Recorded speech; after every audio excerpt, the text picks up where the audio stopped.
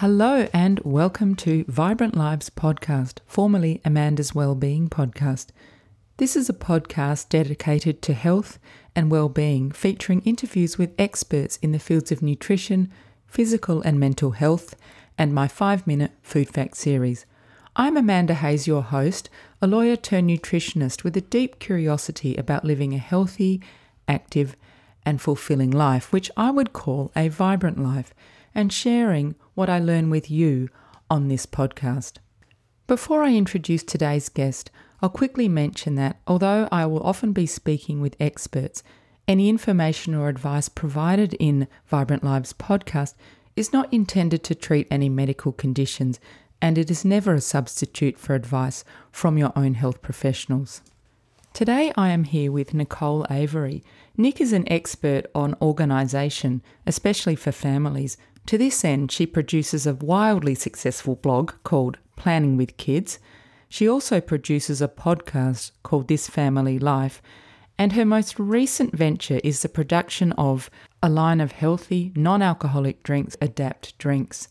Her mission is to make amazing drinks from adaptogenic herbs to help women adapt to stress, feel better, perform better, and live life with calm energy. So doesn't that sound great? During the podcast, Nick will explain to us what adaptogenic herbs are. So I hope you enjoy today's episode. Today I'm here with Nicole Avery. Hi, Nick. Hi, Amanda. How are you? I'm well. It's lovely to have you here. So, Nick, I believe that you completed a Bachelor of Business in Finance at university, and then you spent most of your corporate career in a large telecommunications company. After your second child was born, you decided to leave the corporate world and focus on family life. So at the time, was that a difficult decision to make? It was a really hard decision to make, and with my first child, I was overly exuberant about how keen I thought I would be wanting to get back to work, and I said I'll just take 3 months off work and I'll come back, because I was very much saw myself as a corporate girl.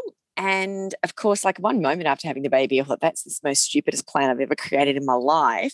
So at least second time round, I gave myself 12 months, and we actually didn't own a house, but when we had our first child, but we'd bought a house when we had our second child. And so my husband had sort of said, if you want to go back to work, I'll support that. If you'd like to stay home, I'll support that. So you can make the decision. And that was hard, because first time around, well, I didn't have to go back to work. I wanted to buy a home. So that decision really was, it was more about the finances. Yeah. The second time round, it was really about what do I want to do now? And I had to make a decision. And so I would suggest that it was probably the last 4 months I agonized of my maternity leave over, do I go back to work or do I stay home? And to make it matters worse, my boss was being really, really accommodating and saying you can work some days from home and you can work some days in the office. And it's just like, okay, well now that's more options.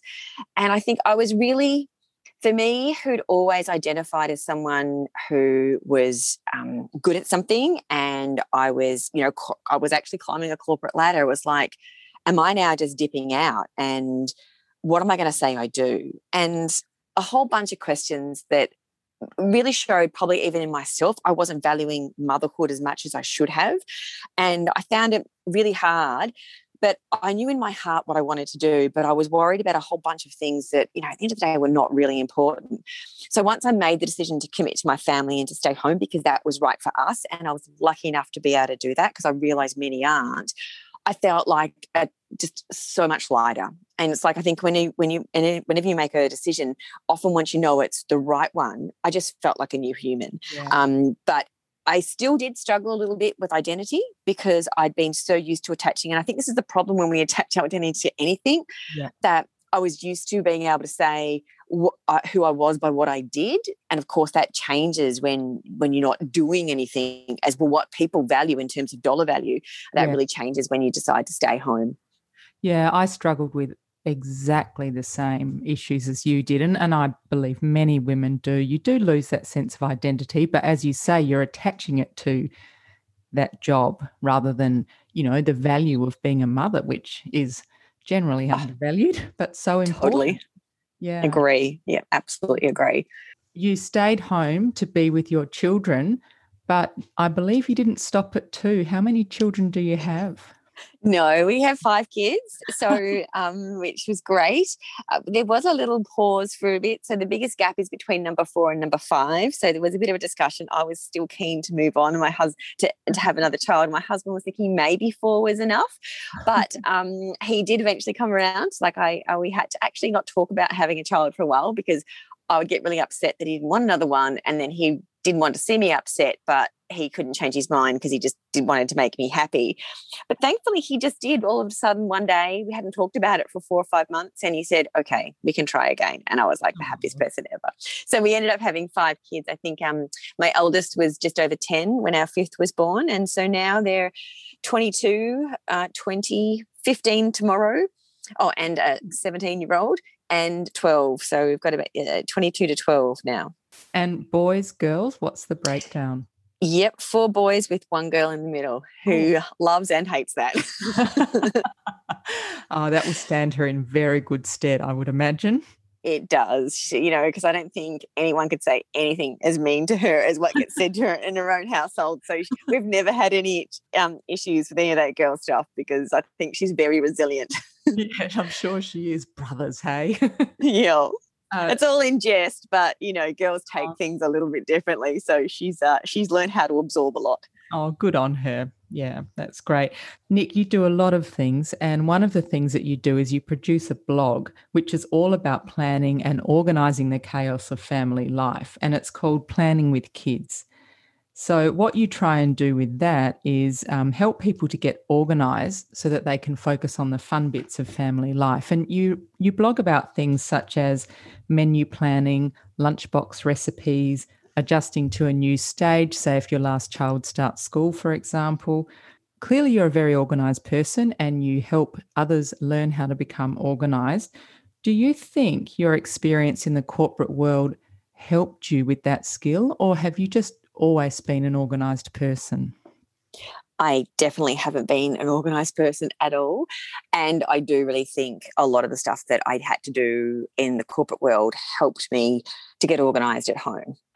You'll see in my bio when I write there, I have a love of spreadsheets and I managed to organise a lot with spreadsheets. But I think there was a real clear marker for me. I think it was pretty much around the time where I decided I was going to stay home full time. That's what I was chosen to do.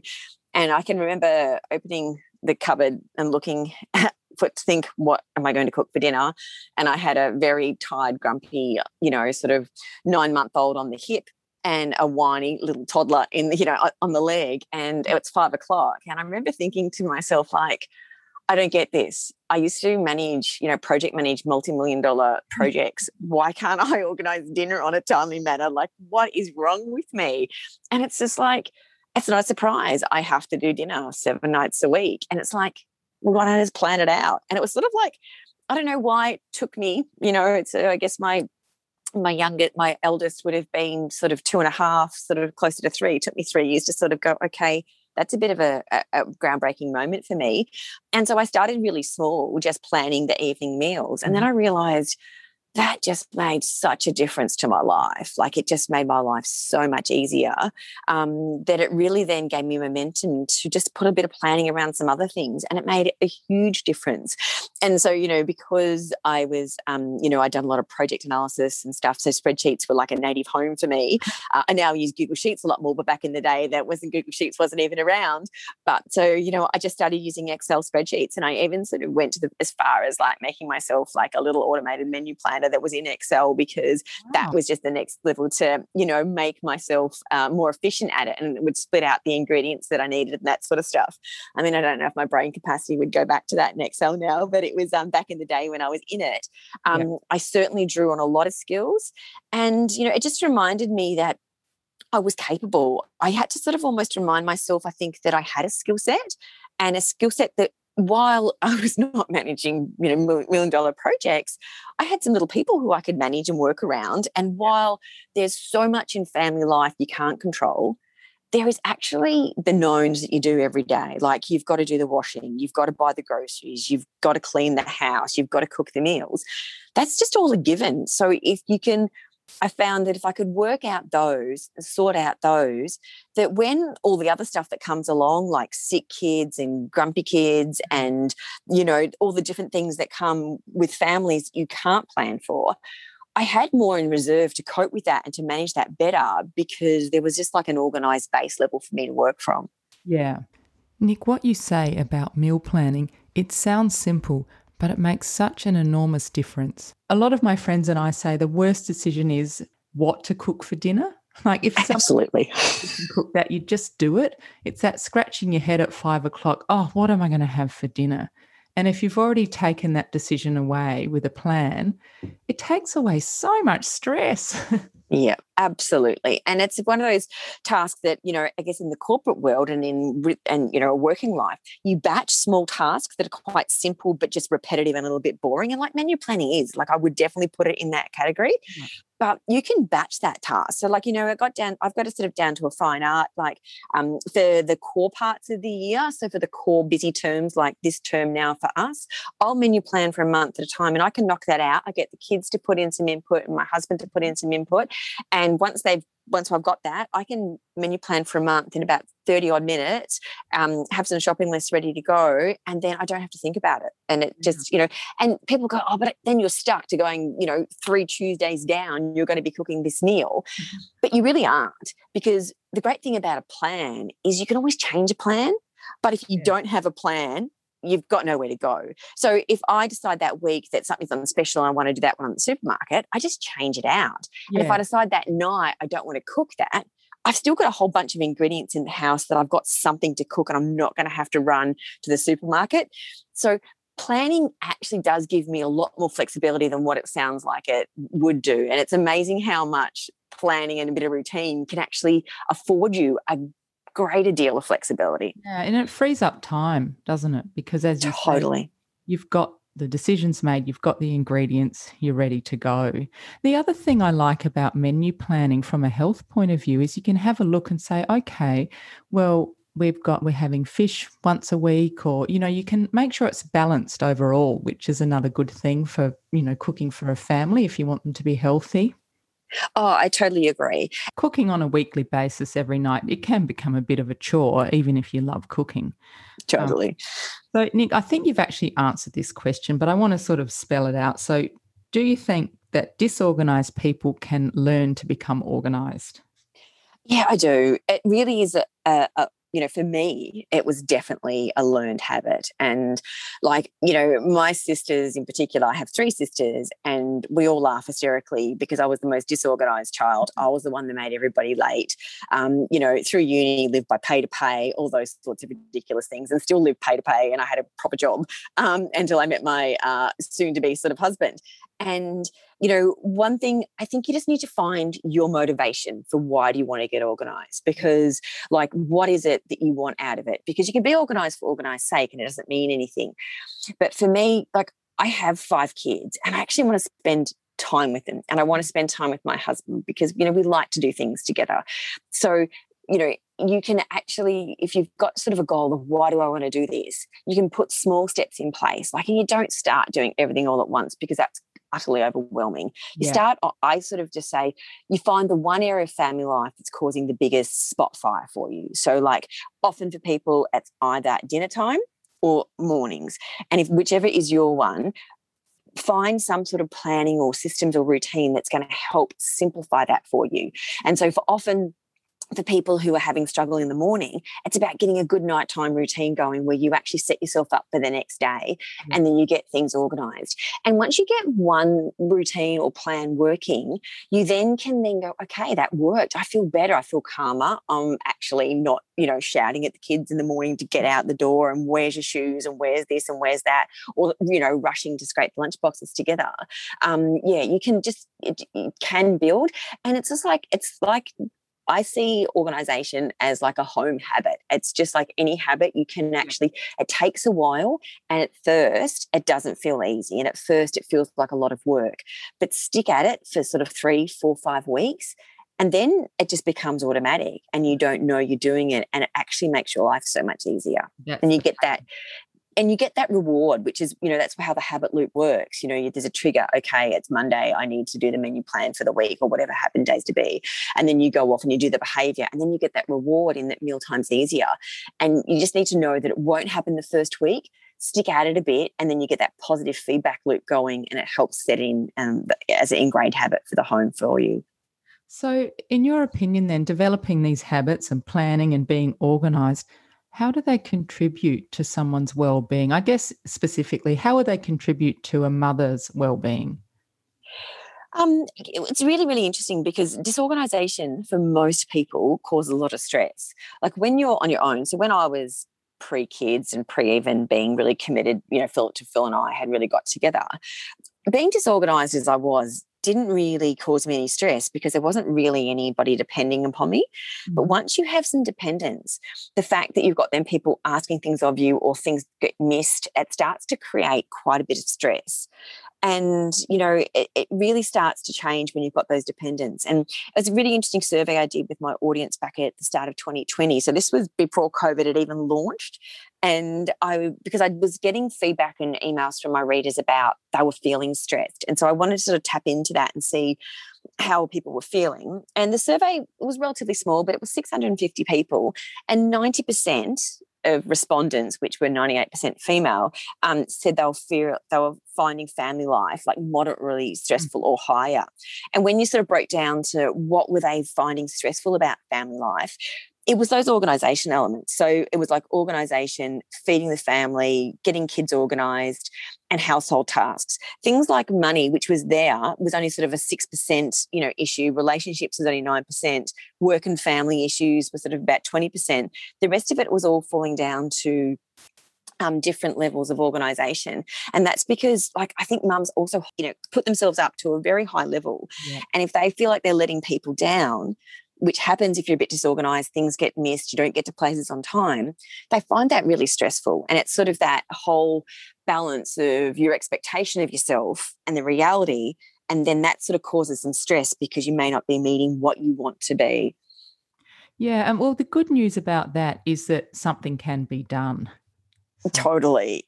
Is in you have some control over it, whereas we didn't have control of the pandemic, which I think rose everyone's stress levels even higher.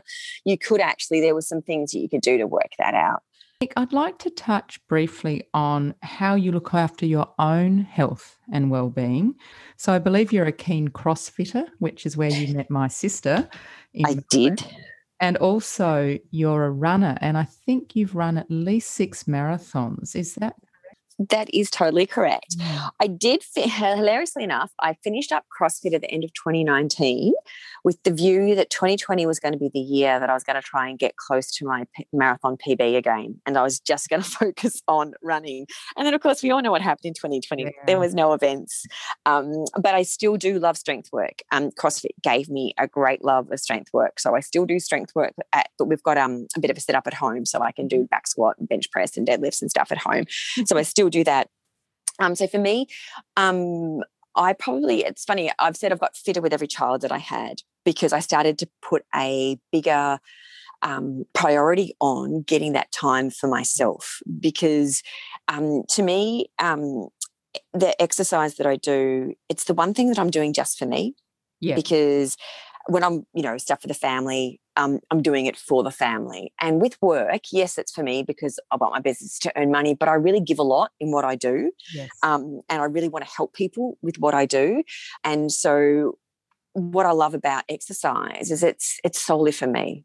And it's just really nice to have that because, and it's 1 hour out of 24 most days, some on my long run days, obviously it's a bit longer. And then, some days it might be an hour and a half, 2 hours, but even still you're looking at it's actually relatively a small proportion of the day when there is a lot of time for it. So what I worked out, I had to plan it in because if you leave it to, I'll just do it whenever never really comes. Never happens. So no, it doesn't. You've got to schedule it in. And to me, the benefit of how I feel from exercising makes it worth that time, even if it is a few early mornings. So when you say early mornings, what do you mean? It's funny because I've now got a running group I go to a couple of times a week. So depending on where we're running, so I'll go to meet them one day a week. We run at a track, the old Olympic Park. If anyone knows Melbourne, there's this funny little Olympic track, and it's actually sort of more circle. So it's like, a standard AS track is like 400 metres. This track's like 500 metres and it's pretty much all corners. But we meet there because it's a free place for us to meet. So for me to get there to meet and do a bit of a warm-up, I'll be up at 5 a.m. If we're going to do a bit more of a threshold session and we're going to go to Albert Park Lake and do it, which is a bit further for me to drive to meet, it'll be a 4:45 start. And even this morning, because I was just going to a local grass track, which was hilarious because it was so wet and foggy this morning, and I wanted to get it out of the way before so I could still get home in time to see the kids, I was up at 5 a.m. to do that. So I'd say I'm up at 5 a.m. 3 to 4 mornings a week for that. And I don't mind it because I'm a morning person, but I did sort of teach myself to do that because originally when I started exercising more frequently, it was at night time, and this became a huge point of conflict for my husband and I because he would just give me this text at like 5:45 saying, sorry, I'm not going to make it home at 6:30 for you to go to your class. And then I just like want to lose my mind. And so then I just had to say to him, when can you guarantee me my time? Because this is when the kids were younger. We've got a lot more flexibility now because I can leave them. But when I couldn't leave them, he goes to me, I can give you the mornings. And so that's when I just took the mornings, and I actually love it now. I wouldn't have it any other way. I much prefer it. I actually quite love seeing the sunrise. To me, it just gives me, even though exercise is tiring, it actually gives me energy. And I also take strength from exercise as well. So it makes me feel stronger. And if I'm feeling stronger, I just feel more capable in general. Yeah. And I think I really encourage women to do, not just to go, I have to go lift massively heavy weights, but I also encourage women not just to run, but to lift some weight as well, because when you're feeling stronger, it does make you feel personally a bit stronger and a bit more capable. And also, I think I'm a morning exerciser as well, but not 5 a.m. I think it sets your day up. Like you feel good. Oh, totally. Apart from exercise contributing to your health and well-being, you've made a few changes over the years to your diet. You confessed, I believe, that you were addicted to Diet Coke, but now you're a tea lover. So how did you ditch the Diet Coke? How did you make the steps to do that? And like I was full on. So like I'm not just talking a can a day. I was like 4, sometimes 5 cans of Diet Coke a day, which is actually, when I say that, it makes me go, oh my gosh, what was I putting into my body? But you can't, I'm an ex-smoker too. So I did that, way before in my young 20s, before I got married. So, once I decide I want to stop something, finally, I am quite good at committing to it. But generally you need an impetus. And I was doing a challenge at my CrossFit gym, and there was to me no soft drinks or anything like that. You could have tea. Okay. And so it was really interesting. And I knew it was like, I think it was starting in the middle of winter or something. And so I had a date to start. And I remember chatting to someone, and they said to me, because I was really, really worried about when I gave up the Diet Coke, I'd get those caffeine withdrawal headaches, because I tried once before to get it. I lasted about 3 days because I had almost like a migraine from the caffeine withdrawal headaches. And they said that if you try green tea has some caffeine in it. It's not overly strong, but it's enough to stop the caffeine withdrawals that you get. And so I didn't go coldly, didn't sort of try to gradually bring myself down before I stopped Diet Coke. I was like 5, 6 a day, like basically using up my supplies until I had to start, and then just went cold turkey, stopped, switched over to the green tea, and I've never had a Diet Coke since. So, yeah. And it wasn't that I've never drank coffee. So Diet Coke was my caffeine source. And it's only because I don't like the taste of coffee. I love the smell of coffee. I don't have anything against coffee. It's not a health stance or anything like that. I just don't like the taste. So I just drink I have green tea and a lot of herbal tea now. And you said you haven't had a Diet Coke since. Are you worried that if you had one, you'd crave it again, or are you just not interested anymore? Not interested at all. And even when I've sort of I smell it, it just smells so metally to me and so fake that I can't imagine actually ever having it. There's just no want at all to have it. Even thinking about the taste I can still remember it tastes quite metallic-y. Like I can't I remember why I thought it was so great, but I did obviously. It was probably the caffeine. But anyway, Totally. apart from Diet Coke, you've also cleaned up your diet. So you've ditched all processed food, refined sugar, and grains. Why did you decide to do that? And what have you noticed? It's funny when you sort of look at, I love the whole study of habits, and I find that super, super interesting. And I look back now because I wasn't interested in habit formation back in the days when I made these changes, which was like over 5 years ago. And exercise is often what they call a domino habit, that if once you start that, it has a really positive impact on a lot of other areas of your life. So I had started CrossFit and I started running a lot because I was working, working towards my first marathon. And you start to realize that, I'm running a lot and I'm asking a lot of my body. I need to put some good stuff back into it. I really need to, be smart about the way I fuel because I need good fuel. Yeah. And so I was happy to make the changes and take those out. Like because I'd started to do a bit of reading and getting more into reading more just of interest in the health and wellness space, you start to realize that, perhaps this could be better for me. And, I will be the first to say that when I cut it all out, I felt dreadful for about 2 weeks. Like it was quite hard because I'm sort of, you probably guessed, a bit of an all or nothing person. Yeah. So once I decided that I was going to not eat grains and not do the refined sugar thing, I'm just going to go, okay, that's it, not doing it. And so for the first 2 weeks, I felt pretty lousy. But because I'd done the reading, I knew that was pretty common. It was my body adjusting to it. But then after that, I started to feel so much better. Like I used to have a lot of sort of, some irregularities with bowel movements and stuff. That all changed, which then that actually made me feel overall a lot better. I didn't get that sort of hangover feeling you get when you have too much sugar because I would eat a fair bit of chocolate. And so and then that for me, I work really well when when I've got boundaries or I set myself boundaries. And so what I sort of did was I just went, okay, so now I don't drink Diet Coke, I don't do refined sugar, and I don't do gluten. So they just become my boundaries. So I don't have to, I never have make decisions about, am I going to eat that? Am I going to drink that? Is that something I eat? It's just, if it has sugar and it's gluten, I don't do it. I don't feel like I'm missing out. I don't think about it, but I don't have to spend any time making a decision on will I or won't I. Not everyone works like that, but for me personally, that's just a decision now. That's just my line in the sand. That's what I do. And there probably might be once or twice a year where I might at Christmas, I might have a piece of cake that someone's made that I really love. But It's actually a decision I've made a day or two in advance. It's not an impulsive decision and it's not a decision that I have to think about. I know Christmas coming up. I'm going to my sister's house in Mildura. Her Italian mother-in-law makes this amazing cake. I'm definitely having that cake at Christmas. So I'll know that's what I'm going to do. So I don't have to spend a lot of time worrying about what I will and won't eat. I know the sort of foods that I eat and the boundary they fit in. And I love the food that I eat. I make good food. I still have sweet treats, so I don't feel deprived at all. So it works for me.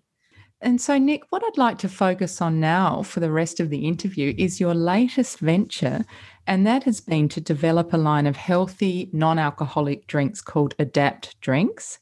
So you've already got a lot on your plate. You blog, you podcast, your marathon training, you've got 5 children. So what inspired you to add another thing and develop Adapt Drinks? Yeah, I know. People saying something else. And it was, I guess, a few things. The work that I do with planning with kids is all really much revolves around me. And what I wanted was something that was more product-based that wasn't me. And so I wanted to do this for a while. And it was just sort of I went through a process. I found a book called Designing Your Life. I can't remember the author's name, but it was really great. And it basically takes you through this process of some different alternate lives you could have based off some interests. And things kept coming around like a nurturing product. It was teas and tinctures and all sorts of things. And I really saw a need, I had, seen people in my own world find life really stressful, and I was getting feedback from my readers that was really stressful. And I guess in Australia, we've really got a culture that says, if you're tired and stressed, have a drink. If you need to relax, have a drink. And I had I guess along with, cleaning up my diet and dropping the Diet Coke, I'd also really reduce my alcohol consumption as well. Look, I'm not anti-alcohol at all, but I'd really reduce my alcohol consumption, mainly because it's hard slog running long hours when you're hungover. And I knew the improvement reducing alcohol had in my life. And I really wanted something that, and I know the reason why people go for the alcohol, because the initial feeling that it gives you, eases the tension. And I sort of thought, if I could make something that was good for you, that didn't necessarily taste like alcohol, but went for what people were looking for, that sort of, the end of, the 5 p.m., 6 p.m. drink, and made them feel a little bit more relaxed, that could be a really useful product. And I could just see that it would be really helpful to people because, I can just see that there's, you only have to look at the stats of the increasing consumption of alcohol in women, and that it is becoming problematic for some. And also it's just that some people don't want to drink alcohol either, but would like something at the end of the day that makes them feel more relaxed. So that was my inspiration for coming up with the idea. And we will talk about how it tastes in a minute. But first of all, I wanted to just mention what your mission is, because I love it. You say, to make amazing drinks from adaptogenic herbs to help women adapt to stress, feel better, perform better, and live life with calm energy. Now, doesn't that just sound ideal? Yeah. So let's talk about adaptogenic herbs. So what are adaptogens, and can you tell us, first of all, what exactly they are? Yeah, sure. They're a really particular type of herb that help our bodies cope with stresses of modern life. So while there is a tremendous amount of great herbs out there that can be used for a variety of things, adaptogenic herbs have to have a number of certain properties to be able to be classified as adaptogens. And the first one is that they need to be non-toxic at normal doses. So they have to be safe. Even if you want to take them every day for the rest of your life, they need to be safe. They need to support the abilities, your body's ability to cope with stress. And most importantly, they have to sort of help the body return to homeostasis. And that means that, if you've got a high cortisol because you're stressed, it lowers it. And if you've got low energy, it sort of helps to build it up.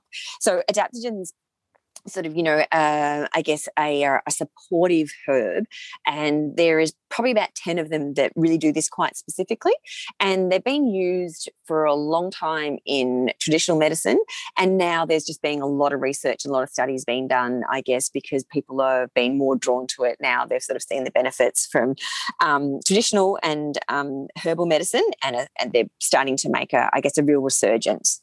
Yeah, there has been quite a lot of scientific research, which has been really promising and interesting. And I think you have a link to one of the scientific research articles on your ADAPT website. Is that correct? Yeah, I do. There's actually a couple of really good studies that I've linked to. And there's sort of great information out there. And I'm hoping, one day I would love to be able to sort of do my own study to sort of be able to show the actual impact of what ADAPT does. But, in this infancy, I'm relying on the studies that are out there at the moment of others because they're pretty powerful. And how did you come across adaptogenic herbs in the first place? Yeah, well, it's interesting because when I had the idea for a drink that could, make people feel better, I started sort of looking into that. And then I sort of, in the US, there was already quite a few things on the market. And one adaptogenic herb in particular called rhodiola was in this drink called Kin. And I thought, wow, that's pretty amazing. But Kin's like sort of a souped up version of what my drink is, in that it has quite a few other different sort of chemicals other than just the adaptogenic herb. But basically, when I sort of looked at that, then I went off and researched all the ingredients, and I said rhodiola basically introduced me to the world of adaptogens, and then I sort of started to research what some of the others were.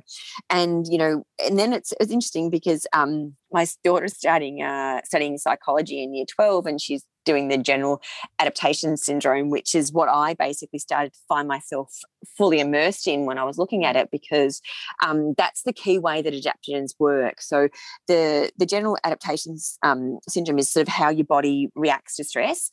And most people sort of know of the whole fight or flight Yes. sort of response, and that's really a stress response.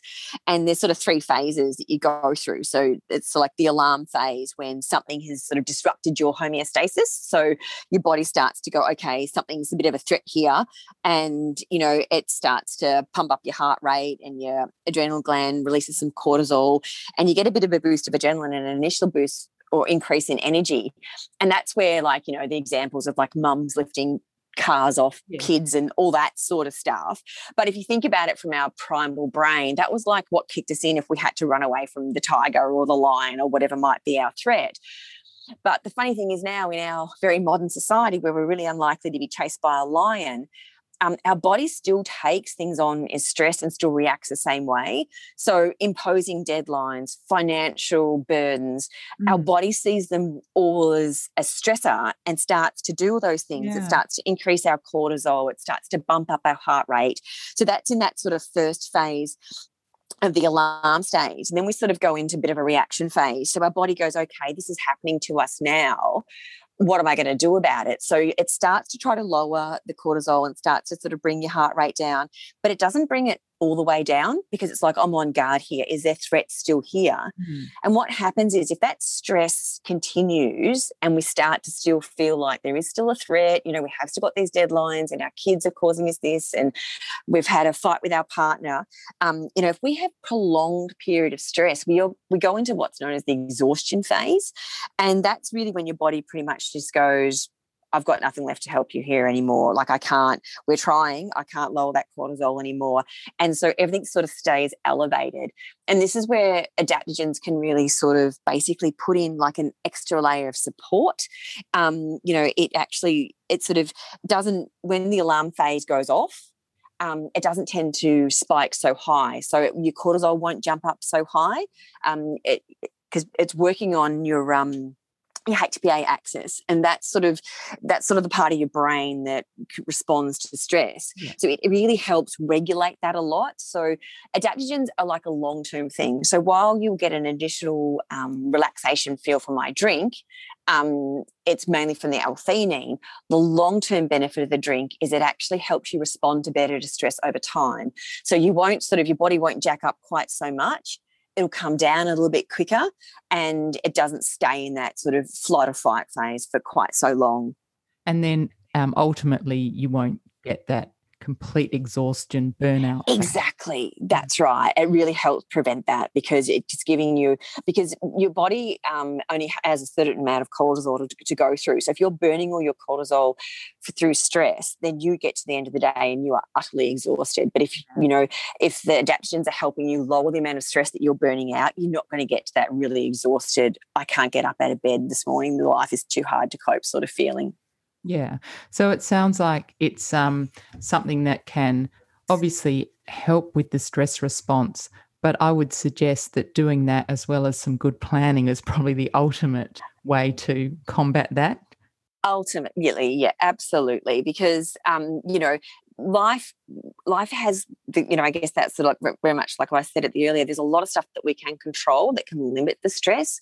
And if we can work on that you're already in a better place to cope with whatever stress that sort of comes on. So I guess if I look at it from my case, making Adapt has actually caused me quite a great deal of stress, because there's been a lot of challenges with it. But because my home life is pretty organised, I've got a good routine for keep it like with my running, and I also do a bit of yoga and I do a bit of meditation, because I've got that really good base. While it was in some incredibly stressful periods of time, I've not feel burnt out. And that's been a really interesting thing for me, because there has been a time in my life where I did get to that point where I felt burnout, because I was training a lot. Yeah. Work was really stressful. I was probably working too many hours for, overcommitted myself slightly. And I did get to that point where I just want to throw my hands up in the air and go, I'm done, too much, over, enough. And so it is really interesting to see the difference in, very similar set of circumstances, but I've coped better, not just with adaptogens, but because I've had some better strategies in place to help manage stress in terms of meditation and gratitude and a few other things like that as well. The good thing is there's lots that we can do. Let's talk about the actual adaptogens that you've included in your drink. And I might butcher the names here, but Schisandra chinesis. Pretty good.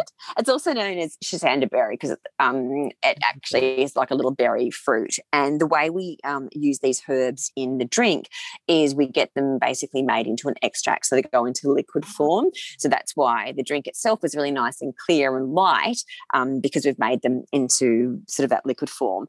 And Schisanda is really been known to help fight, I guess, in traditional medicine, fight fatigue and promote, I guess, a general sense of well-being. But recent studies are really showing that it's actually super effective for reducing cortisol, which is what we want to do. If we're feeling stressed, we want to bring that cortisol level down, and also help reduce anxiety. So there's some really good studies coming out that people who are already quite anxious shows really good results in people who are anxious and then having some additional stress on top as well.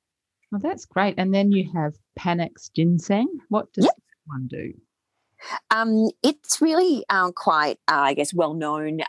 One of the things you will find Panax ginseng in, if you looked at any sort of energy drink, your Red Bulls, a lot of the Monsters, that sort of stuff, they will actually have it in there as well because it actually is really known for improving mood and cognition. So it makes you sort of feel a bit better.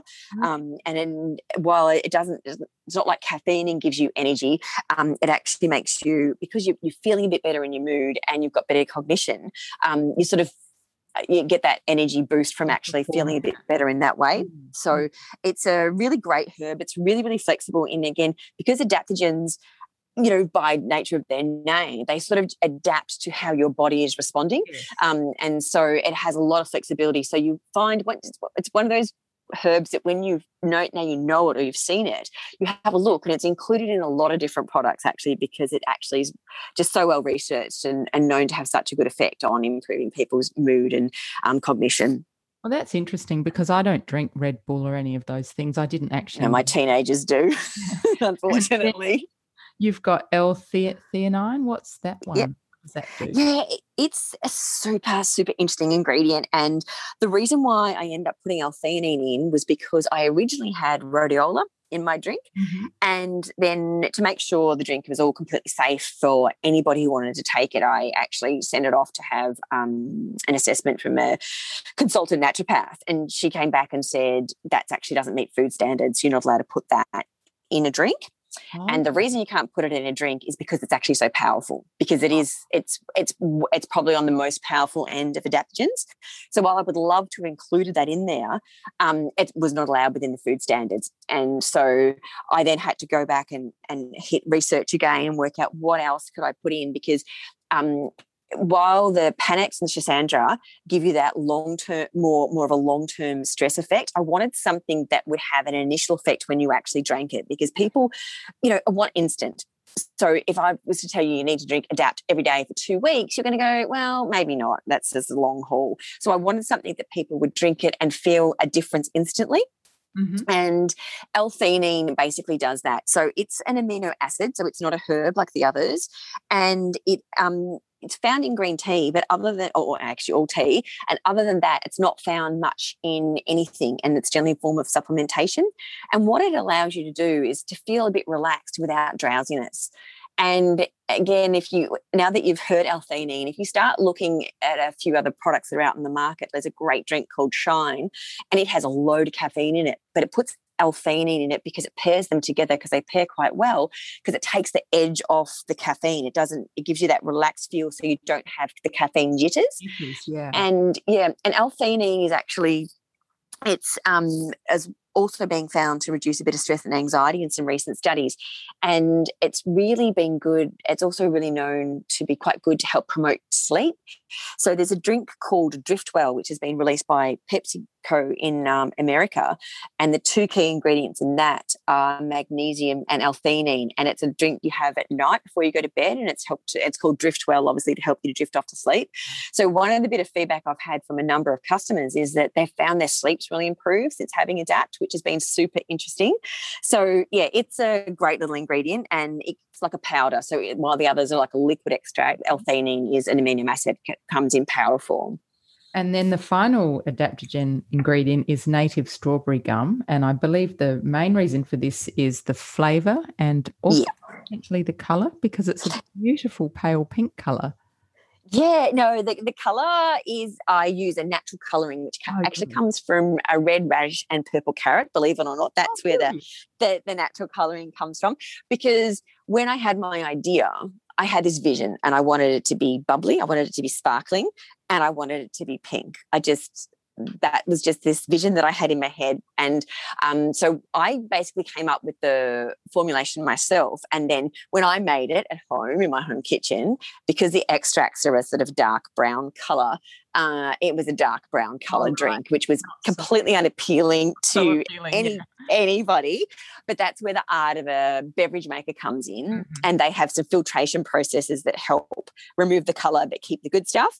Right. And then they put a little bit of colour in it. So the native strawberry gum is there for flavour basis.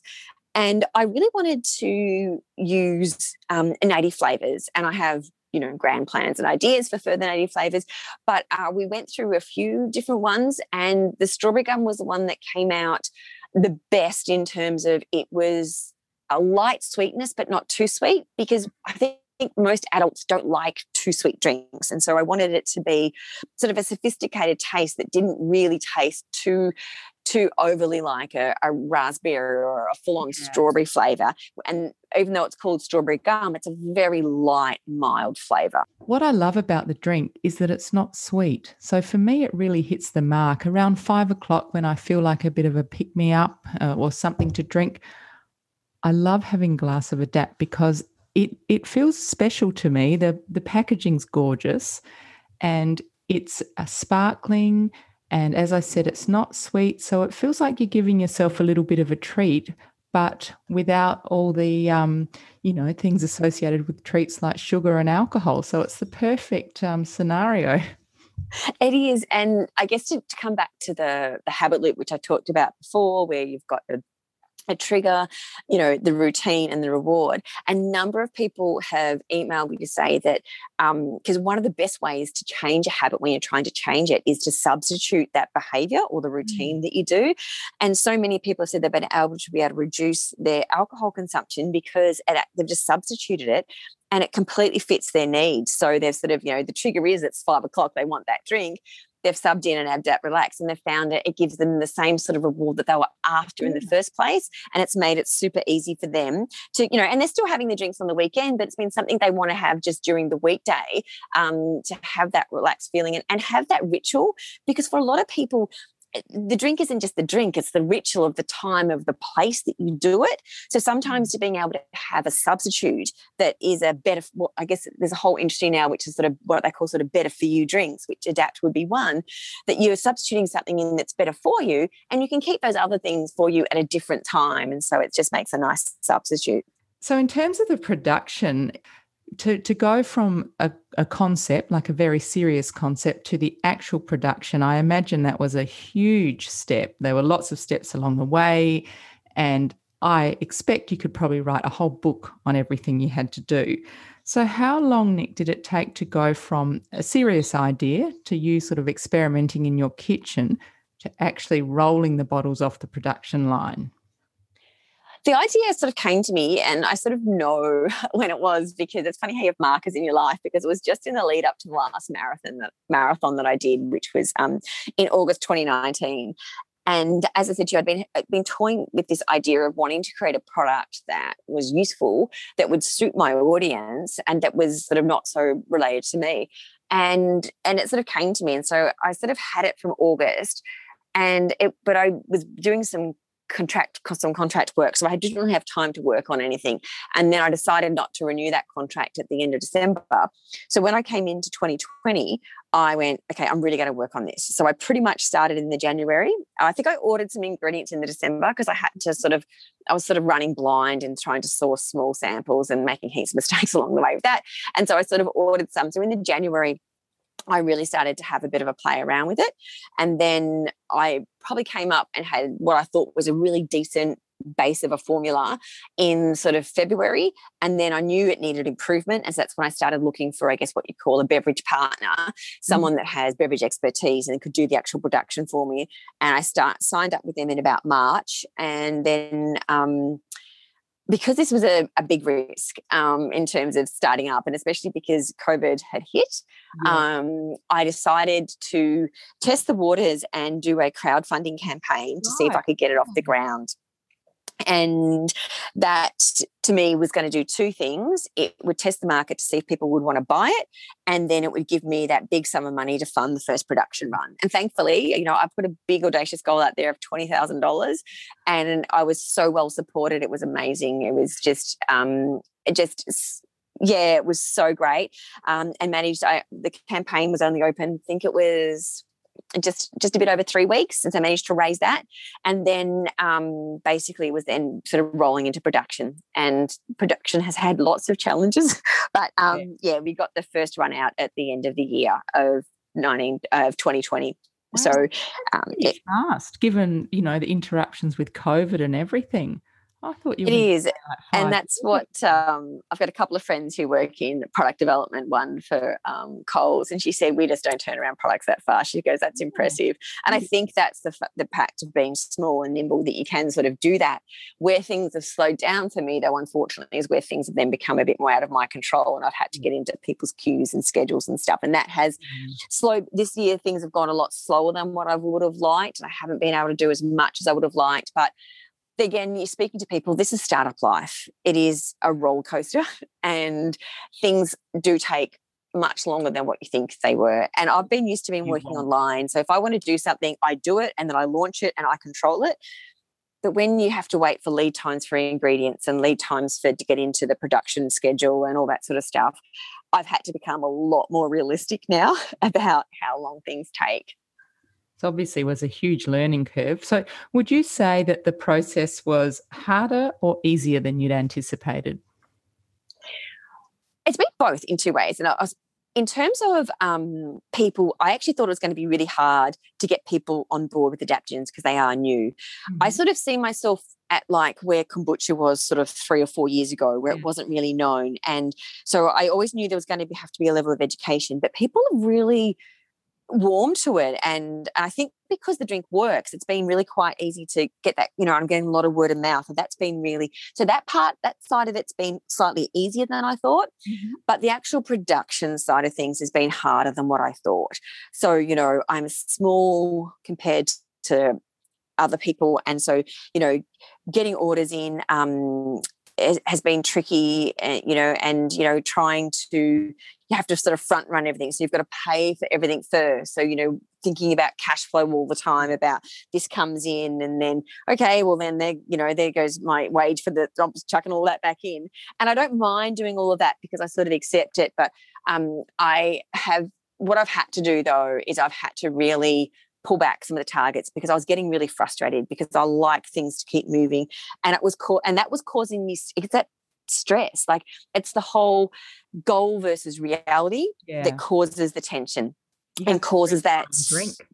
Yes. There was literally times where I can't drink my own drink because I don't have any to drink because we were out of production, and I've been out of production, twice, out of stock, and that's been sort of really, really frustrating. So what I've found that I've had to do is, while I do have I sort of got like a 12-month sort of vision and a 5-year vision. The 5-year vision is almost more solid than the 12 months because I've got to keep changing that to where I'm at with production and that sort of stuff. So I've had to manage myself a lot within that because what I find is I don't work best when I'm frustrated and stressed and angry about things, and I've had to do a bit of letting go process.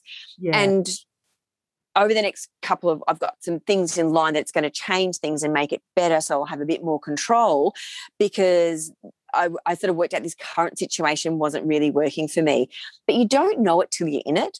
And you also, and so and there's a thing too, you can't just dodge and change every time something goes wrong either. You have to stick at something for a bit, and you have to work out, okay, so this production technique's not working, so we need to, change it this run and that sort of stuff. So it's giving me a lesson in patience, which is important and good for my own self-development, I would consider.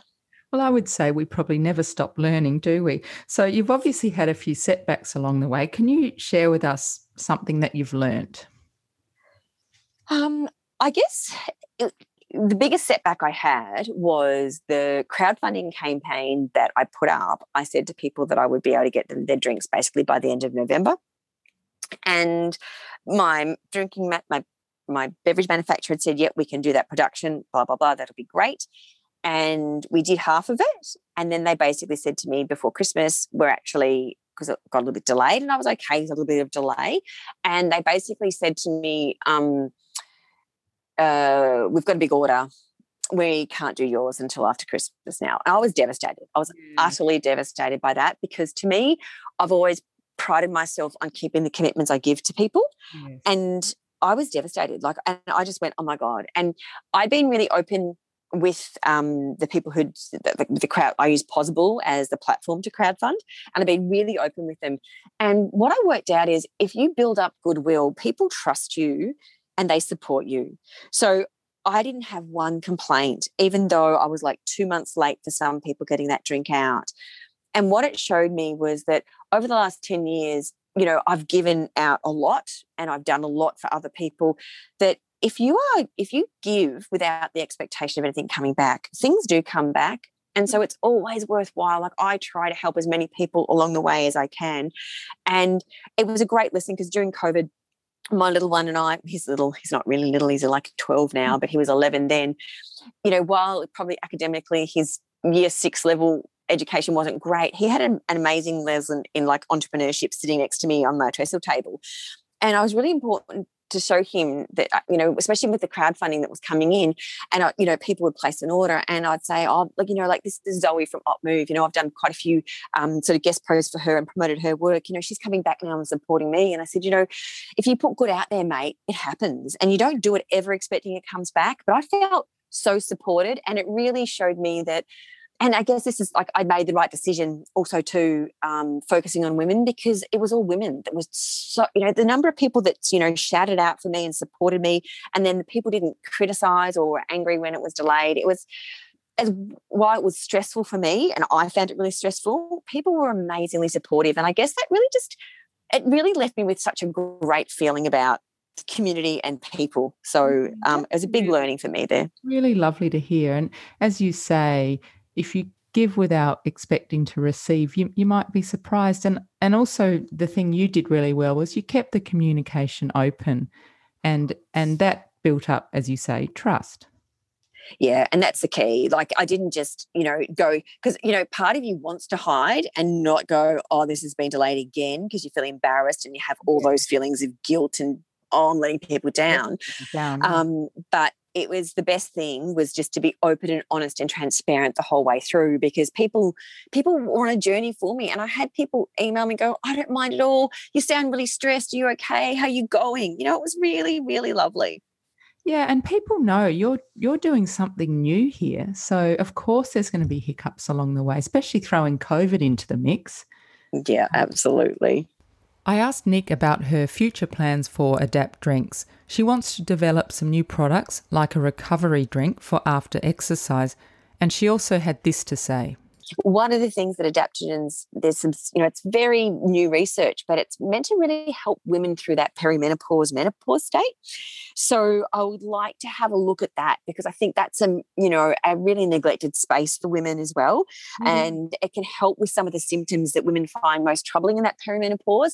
So that's still infant days in terms of, I guess that's called the fun, because Adapt-Relact is called a functional beverage. So that's sort of the functional aspect that I would like to explore and move down. Well, it sounds like you've got some really exciting plans ahead for your Adapt drinks. So I can't wait to follow what you're doing. And if people do want to follow what you're doing or place an order for some Adapt drinks, how would they do that? What's the best way? Yeah, just the website. So adaptdrinks.com.au. And I do have an Instagram, so you can follow on that as well. But you can find those links on the website, and you can order directly from the website. At the moment, it's all purely coming from, because I've had, some issues with getting supply, it's just been direct to consumer from the website. But for the next 6 months, I'm going to focus on getting it out into some other places as well. So hopefully people will be able to buy it in other places other than just from me in the next 6 months as well. Oh, that's fantastic. So watch this space, and I'll put links to all of that in the show notes, obviously. So, Nick, to wrap up, if you could recommend two things that people could do, and they can relate to absolutely anything at all, to improve their well-being, what would they be? It sounds really boring, the first one. I can tell people will think it's really boring, but I think it's such a fundamental thing it's been such a fundamental, I guess, about foundation of my own health and well-being, and that's to have a morning routine. And I'm not saying that you have to get up at 5 a.m. like I do, because everyone has their own sort of sleep cycle and where they work best. But having some form of morning routine where you knock off a couple of things that are really important to you, and it might be that you exercise, it might be that you meditate, it might be that you drink some water, it could be anything, but some form of morning routine that kickstarts your day with purpose and positivity, I think this leads into such a better chance. Like you still can do that and have a bad day, but you're more likely to have a good day if you've kicked your day off with some positivity and purpose. So having some form of morning routine, it doesn't have to be complicated, and it doesn't have to be at a certain time. It could just be a flow of events. So when I get up, I do A, B, C, D, and that gets done all before I then go to work or whatever the case happens to be. So that would be the first thing. And the second one would be just to move every day. Like, it doesn't have to be high intensity. You don't have to do CrossFit or running. It could be walking. But the really important thing to do is to find something that you like, that gives you energy back, and moving your body will do that. And, I've seen in my dad at the moment, he's had sore back and he's not moving, and it just gets worse. So, I think movement every day, whatever form it is, and if you do something that you enjoy, you're way more likely to do it. So find something you enjoy and move every day doing that. In some ways it can sound counterintuitive, like, use energy to get more energy, but that's actually the result, isn't it? You just feel energized. Totally. Well, thank you so much for coming on Vibrant Lives podcast today, Nick. And I, as I said, I love your drink, and I'm going to watch that space with great interest. Thank you so much. It's a pleasure to be on your podcast. And I love the message you're spreading. I love that you really encourage people to take care of their well-being, because that's the biggest asset you have. Kind. So thank you for what you do. Well, that was a nice bit of encouragement from the rather amazing and multi-talented Nicole Avery. I will put links to Nick's website, Planning with Kids, and to her podcast in the show notes, and of course also to her website for Adapt drinks. And I do encourage you to try the Adapt Relax drinks and send Nick your feedback. So thank you very much for listening today. I do hope that you found today's interview interesting or inspiring. I certainly did. I feel like Nick has so much to share and so much energy, and she manages to get a lot done because of her excellent planning capabilities. If you did enjoy today's podcast, please share it and tell your friends about it. And if you could take a minute to leave a rating on Apple Podcasts, it will help people find my podcast, and it raises the visibility of my podcast. So I'd be very grateful to anyone who does that. If you'd like to subscribe to Vibrant Lives podcast, you can subscribe on all good podcast providers like Apple Podcasts, Spotify, Stitcher, Overcast, iHeartRadio, and Google Podcasts.